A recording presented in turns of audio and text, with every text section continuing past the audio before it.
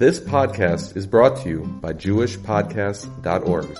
Start your very own podcast today at JewishPodcasts.org.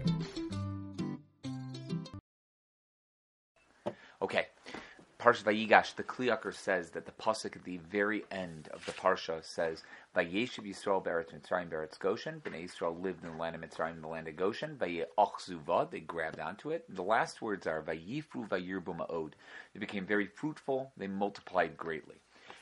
That leads into next week's parsha, Parshas Vayechi, where it says, "Vayechi Yaakov be'eretz Shvas Shana." Yaakov lived in the land of Mitzrayim for 17 years. There is no separation between these two parshas. Parshas Vayigash leads right into Parshas Vayechi, like we have by normal parshas. The Kli Yakar says that this allows us to understand the concept of Yaakov Avinu lo mes, that Yaakov Avinu never died. Vayifru vayirbu ma'od. Yaakov. Now, what does that mean exactly? This is a Gemara, first of all, in Tainus and Daf Hey Amud Beis. Rabbi Yitzchak darshans in the name of Rabbi Yochanan. Rabbi Nachman asked him to say a drush, and Rabbi Yitzchak darshans in the name of Rabbi Yochanan. He says, Yaakov Avinu lo mes. Yaakov Avinu never died. Immediately, Rabbi Nachman says to him, his student says to him, what does it mean Yaakov Avinu never died?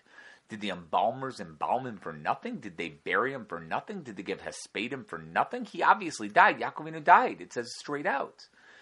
So Rabbi Yitzchak turns back and says, Mikra ani dorish. I'm darshaning a pasuk in Yeshaya. Ve'ato al tira avdi Yaakov. Don't be afraid, my servant Yaakov. Ki inani moshiacha mirachok. I'm going to save you from afar, be'ez zarech me'eretz shivyam, and your children from the land of captivity.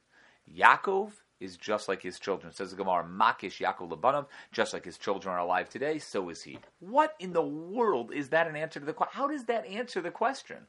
We darshan Yaakov Avinu lo mes, right? Because what? Because we see that this pasuk says that he's like his children are alive, so no, it just means that he's vicariously living through his children, that the children are alive today, so therefore they're going through, so it's as if Yaakov Avinu is alive. And it's a strange thing that that's the answer that he gives. And also, what does it mean? Mikra ani darshan. Darshaning a pasuk, you can't ask on my... Yaakov Avinu did die, and his children are alive. What does one have to do with the other? What in the world is this word? So the Kli Yakar says that it's based on this parsha. Anybody who has children that are like them, that grow up like them, and do great things like the father did, if the father was able to do some great things and the children follow in his footsteps, it's as if he has never died. Because a part of the father is still in those children and is living through those children themselves. Yaakov Avinu's children, as we know, was mitaso shlema. They were all great. They all had greatness to them. Unbelievable greatness to every single one of them. And therefore, Yaakov could truly be considered lo mes, because there's a part of him living within the children, not just vicariously, through the children themselves. He is alive. His chelik is alive, and he's alive with his children forever. His body may be in the ground, but Yaakov Avinu and what Yaakov Avinu stands for and the true spirituality of what Yaakov Avinu is in every single Jew that's alive today, is 100% still there with us.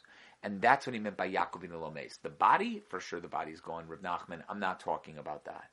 But what I mean is makish hu lezaro. He's compared to his children, that when the children are able to take within themselves and find the Yaakov Avinu within them, then Yaakov Avinu is still alive entirely. That explains the parsha. When vayivru vayirbu ma'od, when the children are fruitful and multiply greatly, when they become great and they do the right thing and their purpose, they bring Yaakov into the world, then vayichi Yaakov. Yaakov Avinu was able to live through that, and Yaakov Avinu was able to be alive even though his body is no longer with us. That's the idea behind this pasuk, and it reminds us, it tells us, that's how we should be, allowing ourselves to find that spirituality within us that Yaakov Avinu has brought within us, and when we do, we're bringing Yaakov Avinu into our own systems. We're making sure Yaakov Avinu lo mes. Have a good Shabbos, everybody.